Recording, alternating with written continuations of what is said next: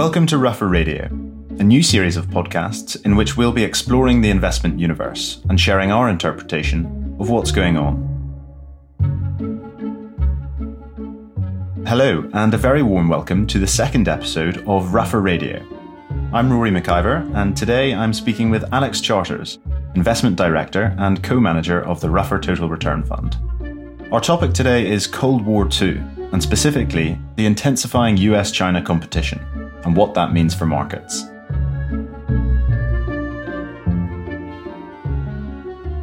Welcome, Alex. Thank you so much, Rory. Hello. Cold War II is something you and Ruffer have been thinking and talking about for a couple of years now. So today we're going to look at what it is, why it's so important, and how it will affect everything from supply chains and inflation to big tech and currencies, and how investors might position themselves for this new era. Alex, could you summarize what Cold War II actually is? Well, simply put, Rory, it's the idea that growing US-China competition represents a long-term, full-spectrum struggle for supremacy, which will profoundly reshape the world as we know it.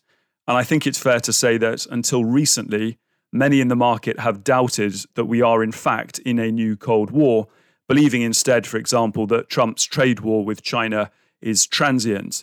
But with tensions rising over everything from Hong Kong to the Himalayas, it's become increasingly hard, I think, to deny that it is happening. And why is this so important for investors? Well, for several reasons, I think. First, of course, this is a big regime change for investors. China's re-engagement with the global economy over the last 40 years has been one of the most important drivers of the low inflation, low volatility, and low interest rate era that has supported bull markets in bonds, stocks, and pretty much everything else besides. So if that reverses, the world could look more inflationary and more volatile in future, i.e. much less friendly for asset prices. Secondly, US-China relations are at their lowest level in at least 30 years since Tiananmen Square. Further breakdown, perhaps the collapse of the trade deal signed in January, could hurt global growth at a critical moment. Third, it creates an avalanche-prone geopolitical landscape which will threaten markets longer term. And finally, and I think probably least well understood, is that companies and countries are going to have to choose sides in this strategic competition, and that will bring big financial implications.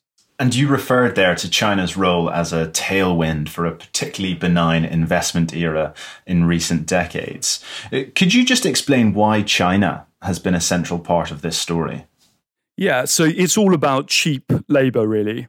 From the late 70s, as China re-engaged with the rest of the world, it added massive new supply capacity with a huge and cheap labour force.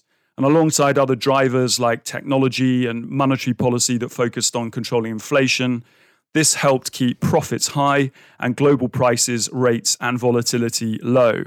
But remember that you can only move your supply chains wherever you like, to wherever production and the labour market is cheapest, because of geopolitical peace and stability. So post-Cold War I, what happened is that the world traded weapons of mass destruction for weapons of mass production. And so a return of geopolitical instability is a pretty profound regime change for markets. And that's particularly true because it involves China, which is now the world's manufacturing heartland. So for the first time in a generation, investors really need to understand geopolitics. And of course, this comes at a pretty tricky time for markets, given the continuing fallout from the pandemic. Precisely. I mean, if you think about where we are now at the start of July, alongside the competing currents of coronavirus economic fallout and the stimulus from governments and central banks that's designed to offset that, markets are balancing atop two pretty fragile geopolitical fulcrums. The first is the fate of the Eurozone, and the second, of course, is US-China relations.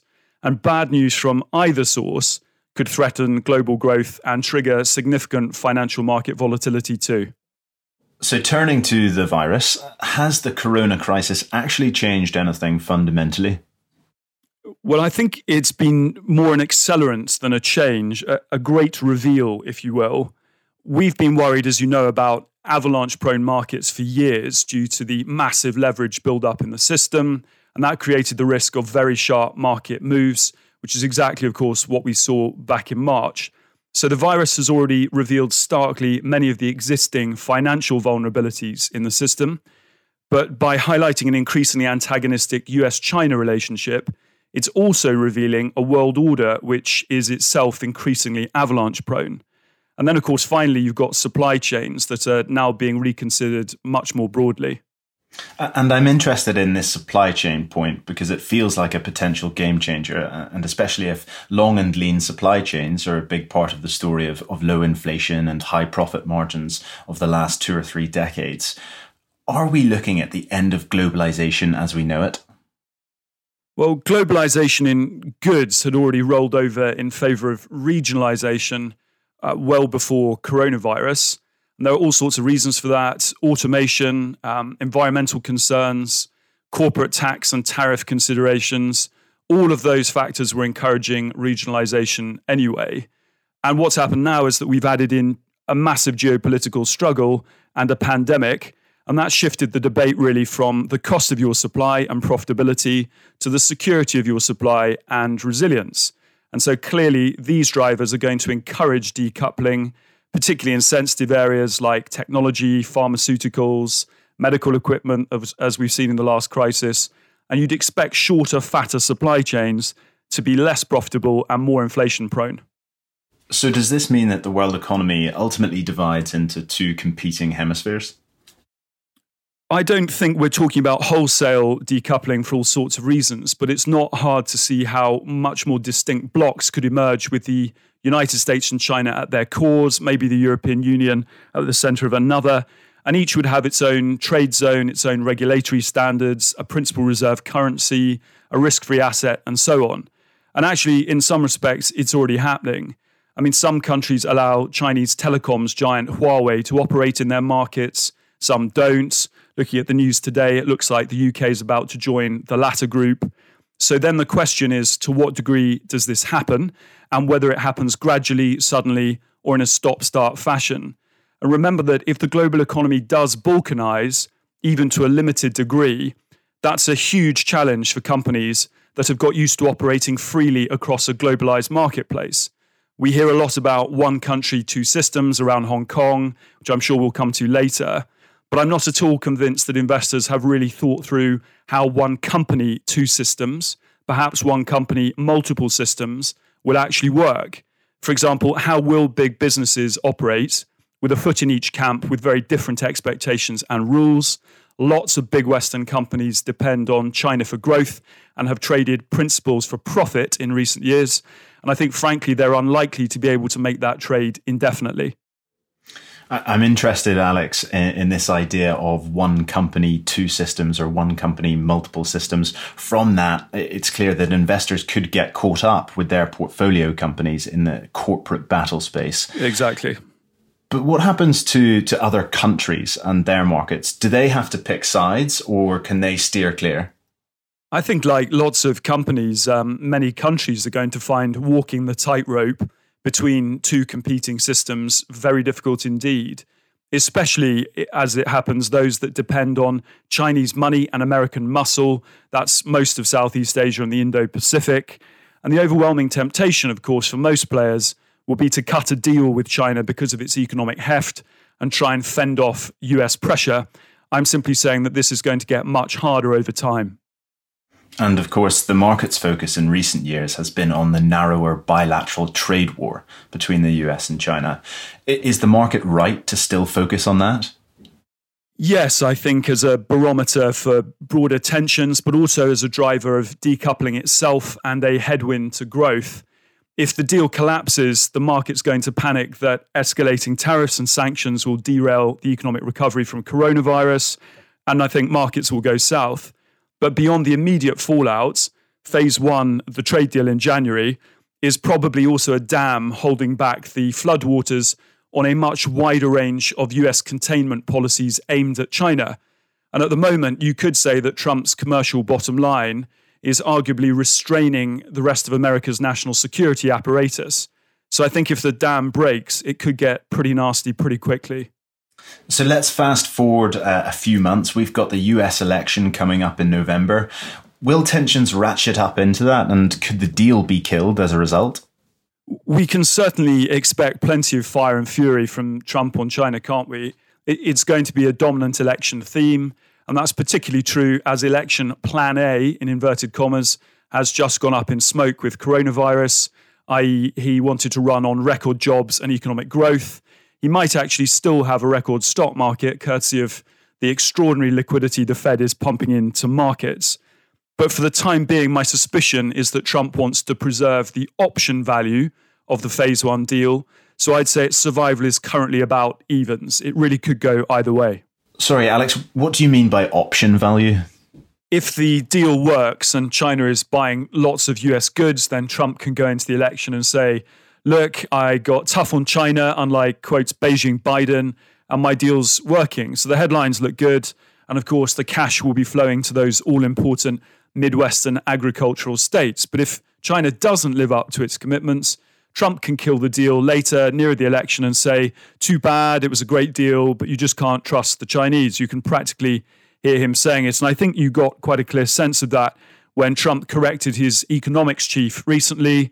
Navarro had spooked the market on the trade deal, and Trump quickly tweeted, quotes, I've got it here actually, the China trade deal is fully intact. Hopefully they will continue to live up to the terms of the agreement. In other words, he's saying it's on watch, but I'm not killing it yet.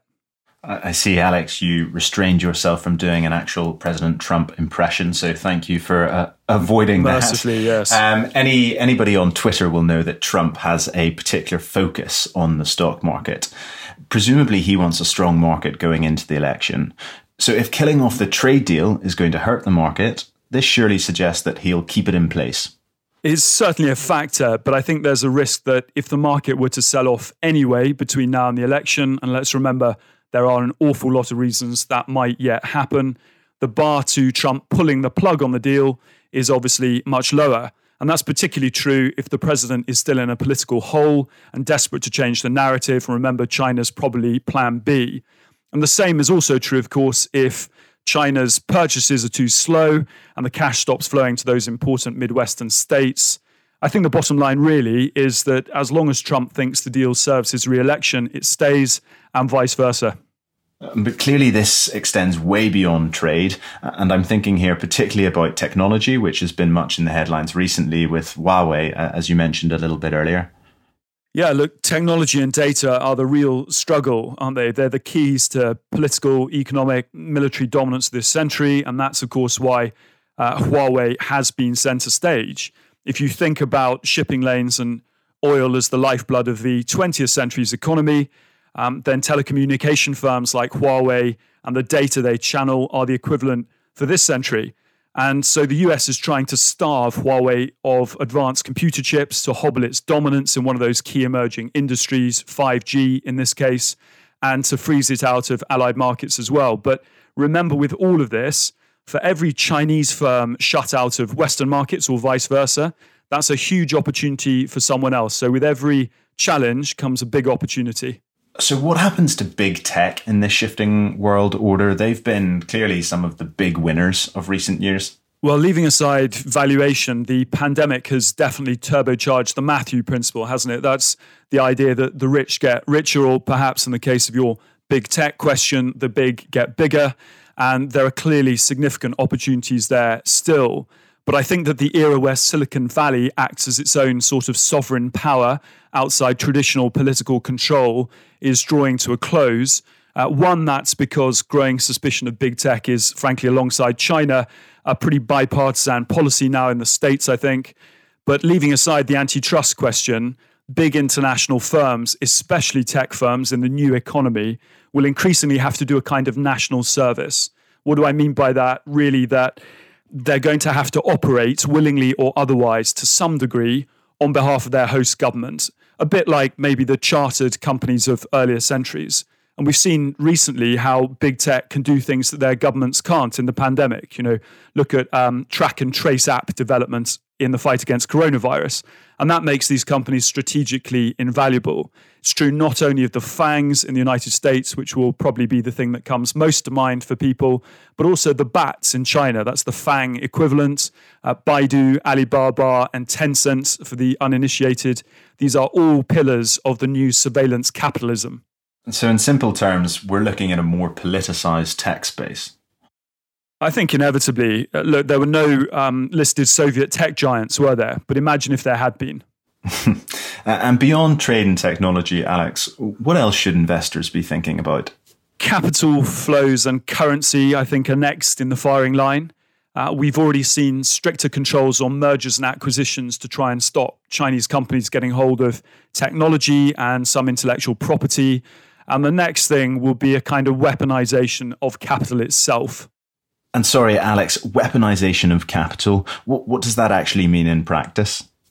Really, it means using financial markets and capital flows to apply pressure on your opponents. So, for example, it might mean Chinese state-owned banks issuing sell ratings on companies that aren't doing exactly what Beijing wants them to do.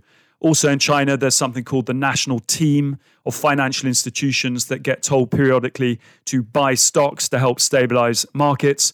But I think it also means much more broadly that the composition of market indices is going to become much more contested quite quickly. You may have seen actually that Trump recently asked the Thrift Pension Scheme, I think that's the biggest public pension fund in the United States, not to invest in a benchmark index which included Chinese and Russian stocks. So we're drifting into a world where buying a stock or a government bond from another country isn't just a financial decision, it might be supporting a strategic adversary. So we're going to see de facto capital controls popping up. But it's also worth remembering that passive funds now account for huge flows in the market. So if you manipulate the indices that they follow, it's a very powerful way of directing those capital flows. Control the indices, you control the capital. And one final point on this, if I may, which is that another big area of growth in recent years has been around ESG issues. That's environmental, social, and governance for the unfamiliar. And I do expect in the not too distant future, under the G particularly of ESG, you'll find growing obligations around national security, for example, which are likely to make investing in Chinese companies much harder, particularly for people in America. So from capital flows to currencies for a moment, and you mentioned that a little bit earlier, currencies are clearly going to be a key axis in this struggle. How should investors be thinking about currency? Well, currencies are very important because they're really national confidence indicators. And in this particular struggle, the United States has a huge structural advantage with the dollar because it's the world's principal reserve and trade currency. And that basically means that the US can get away with minting a lot of its own currency and running very large deficits for a long period of time without too much concern about how they get paid for.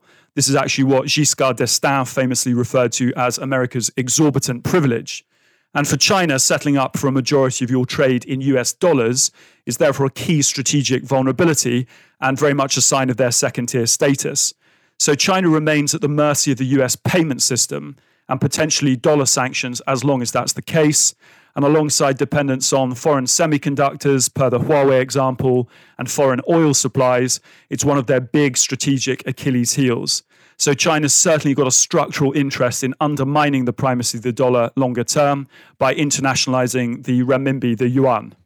You mentioned dollar sanctions there. Is that what you were referring to earlier about the dam breaking on US-China relations? Well, targeted sanctions against Chinese officials involved in repression, for example, in Xinjiang, are already happening, and we're going to see a lot more of that, I think. But if the US tries to kill Chinese financial institutions, for example, by cutting off access to the SWIFT payment system, then that's a serious escalation and something markets will really worry about.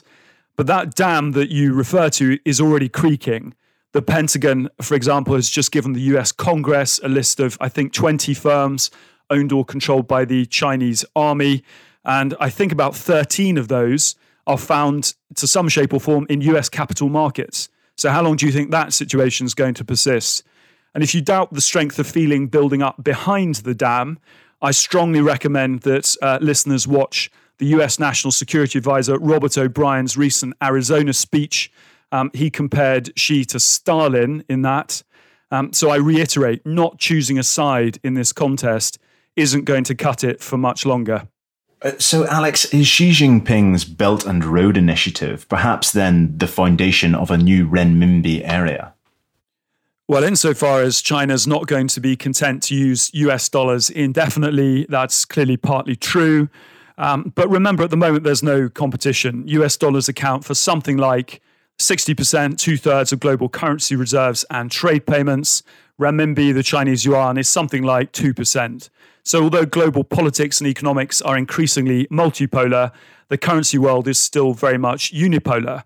And as we saw in the crisis when the Fed had to open lots of swap lines with other central banks, the world wants and needs many more dollars at the moment, not fewer. And the Fed has flooded the world with dollars, and it's been a flood of biblical proportions. America could be running something like a 10 to 20% fiscal deficit this year with all of the coronavirus stimulus measures. Clearly, Alex, this is uncharted territory. Surely it changes the calculus on the dollar? Well, you say uncharted territory there, Rory. Let's have some historical comparison because it really is. US fiscal stimulus announced so far amounts to something like 20 times the Marshall Plan for Western Europe's reconstruction at the end of World War II, or 5.5 times Roosevelt's New Deal plan from the Great Depression, and those are incomparable dollars. So uncharted is right. If these massive deficits were sustained and the money supply continued to explode, it could, of course, undermine the greenback, the dollar, but only really if the US is doing much more than everyone else, because remember that currencies are a relative game. And actually, with a China lens, remember that debasing the dollar could be quite an effective way to undermine the Communist Party. Why is that? Well, basically, if the reserve currency in a system faces inflation, it's actually very hard for the rest of the system to avoid it as well. And what does the Communist Party really fear? It fears mass unemployment, it fears inflation, and it fears loss of face. But as we know, America's not the only one running a vast deficit. How is all of this stimulus being paid for? The answer almost everywhere, of course, is the printing press. The Federal Reserve is hoovering up US government debt as fast as it's issued. The European Central Bank, the Bank of England, and many other central banks likewise are doing the same.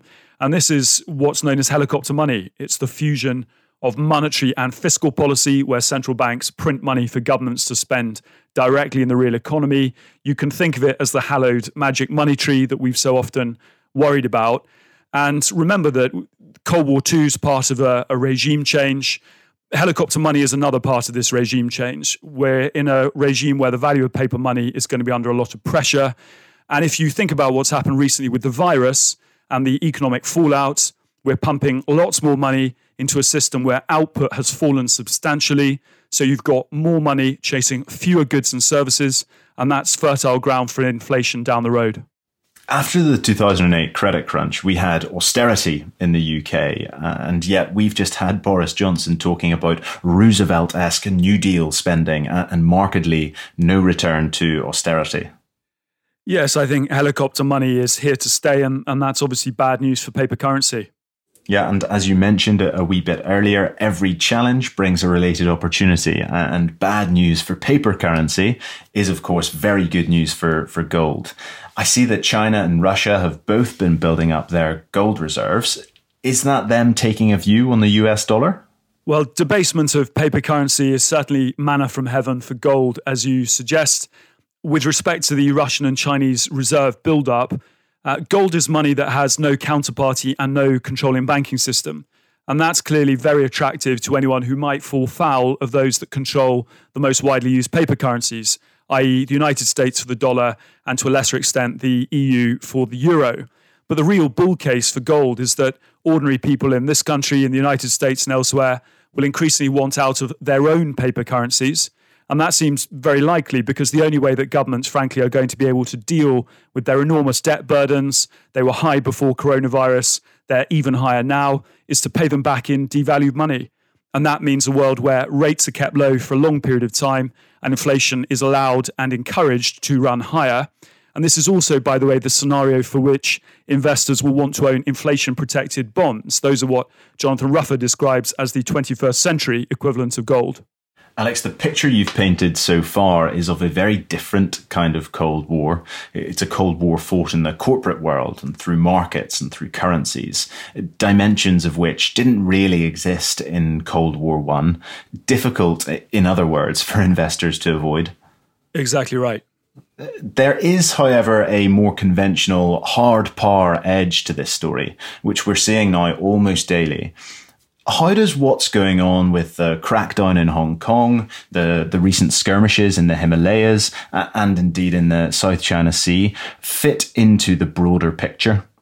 We could spend an entire podcast on each one, but I think that Hong Kong deserves particular attention since we've just seen the first arrests under the draconian new national security law, which has literally overnight criminalised free speech. It's also highlighted the growing ideological dimension of this new Cold War. And President Xi, let's face it, has just torn up one country, two systems. And that's a stark warning to other countries and companies that think they can comfortably straddle both worlds. You're not going to be able to forever. Together with the other examples you touched on there, Rory, Hong Kong is clearly part of a pattern of much more aggressive Chinese activity. That face-off in the Himalayas with India, for example, resulted in the first fatalities in 4.5 decades.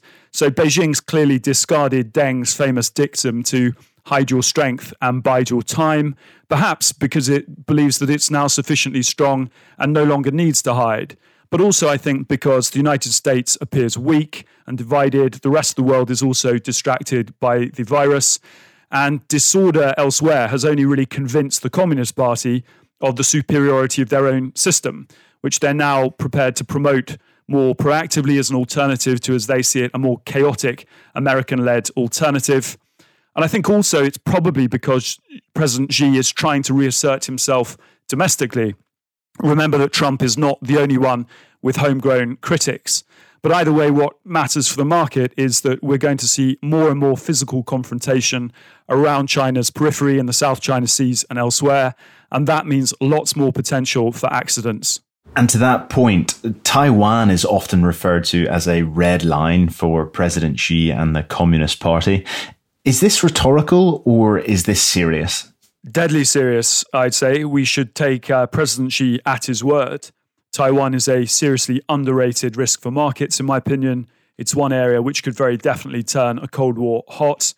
But the problem from Xi's perspective is that Beijing and Taipei are getting further apart. Beijing knows that, not least because Taiwan's emerged with distinction from the coronavirus crisis, unlike the People's Republic. And of course, this distancing is reflected in much more coercive tactics China's deploying against Taiwan, more frequent military incursions and the like. And now with constitutional reform on the table in Taiwan, it's eggshells time and Beijing is watching very closely. And finally, just to give you a sense of the direction of travel, I've dug out President Tsai's tweet from a couple of days ago, and she said, I quote, "China's disregard for the will of Hong Kong's people proves that one country, two systems is not viable. Many things have changed in Hong Kong since 1997, but Taiwan's commitment to supporting those Hong Kongers who want freedom and democracy has never changed. Hashtag stand with Hong Kong." So the gulf is getting wider, not smaller. But how plausible is a physical invasion of Taiwan? Short-term, an invasion's pretty unlikely. Taiwan's a very hard place to invade for all sorts of reasons, not least actually the United States Navy, which I think currently has no fewer than 3 carrier battle groups in the Western Pacific to focus minds. Invasion would also be an extraordinary gamble, wouldn't it, for the Communist Party? I mean, failure could well mean the end of Communist Party rule, colossal loss of face.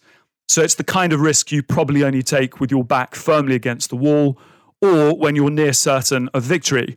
But it's not impossible that China might blockade Taiwan if it did something that Beijing really didn't like, perhaps a move to declare formal independence or a suggestion that they were going to do so. And then they dare the Americans to intervene. Does all of this adventurism suggest that China thinks it's already won? Or do you think it may have moved too soon? Well, Chinese strategy famously considers history over very long periods of time. But in the short term, I think Xi's gloves-off approach has seriously backfired. And if you want to see that backfiring of his foreign policy in real time, look no further than President Tsai's re-election in January that I just referred to. Xi's the more independence-minded of the 2 candidates that were on offer. She was the one that Beijing was desperate to see lose. And she was very likely to lose until the Hong Kong crackdown really ratcheted up last year. And look, no one can pretend that the United States has had a good crisis. It's frankly been awful. But Chinese assertiveness is going to encourage quite a few countries, I'd suggest, to keep a hold of nurse for fear of something worse. There's a classic of the Chinese literature canon, the Spring and Autumn Annals, which says it's too soon to ask the weight of the emperor's cauldrons. And I think Xi has been measuring up the curtains of global preeminence a bit prematurely. Clearly then, Taiwan is heavily dependent on US policy remaining supportive. We've talked a fair bit about Trump today, but would a Democrat administration, most likely led by Joe Biden, actually be radically different? In style, almost certainly, yes, of course, less government by tweet, but in substance, likely remarkably similar. Remember that there's a firm bipartisan consensus, which is now China skeptic in America, although I suspect that Biden will try and revive cooperation in areas like climate change, for example, and to stabilize the rhetoric. Also recall that in the first Cold War, the tensions were structural, but it went through warmer and cooler phases, and leadership's an important part of that. And the same thing's true this time. The conflict is being driven by structural dynamics, but leaders can change the tone. I think actually, though, that Biden would be more efficient at assembling a China containment coalition and probably more focused on things like human rights abuses as opposed to Trump's more commercial focus.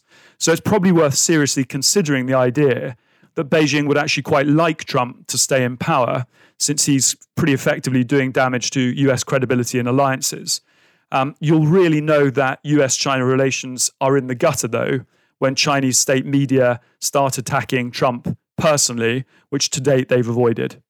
What might investors think about in their portfolios for this new regime? Well, remember that Cold War II is just one part of the new regime we think is emerging, a regime that looks more volatile and more inflationary, so you'll want plenty of protection against both of those. That would include, for example, inflation-protected bonds and gold, which we've got plenty of, by the way. Gold will also be a useful hedge against geopolitical instability, as might the Japanese yen, for example. And you may also want to think about how derivatives can help protect you from volatility as well. But more broadly, it means applying new lenses to your portfolio, thinking about the implications of choosing sides, of one company, two systems, and the opportunities and costs that will inevitably bring. But I think also don't forget that in a world where the authorities are desperate to generate high levels of growth because of the huge debts we're accruing, there'll be plenty of opportunities for equities as well. Alex, we've covered a huge amount of ground today in a relatively short period of time. How would you sum it all up? How would I sum it up? I referred earlier to the corona crisis as a kind of great acceleration, revealing things that were already in train, but are now much more obvious. And if you think about how this story's evolved, Cold War II, the US-China relationship, and how quickly that has degenerated in the last few months, the situation is changing very quickly. And I think starting from the position where you think expect the unexpected is probably quite a good way to proceed. And that really highlights the fact that we're no longer residents in the comfortable post-Cold War end of history moment for Fukuyama aficionados.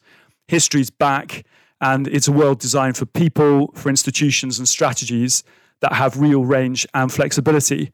And our focus here at Ruffer for these past 25 years has been navigating inflection points within the outgoing regime. And we think the biggest challenge for investors looking ahead is managing the inflection between old and new market regimes. Alex, thank you very much.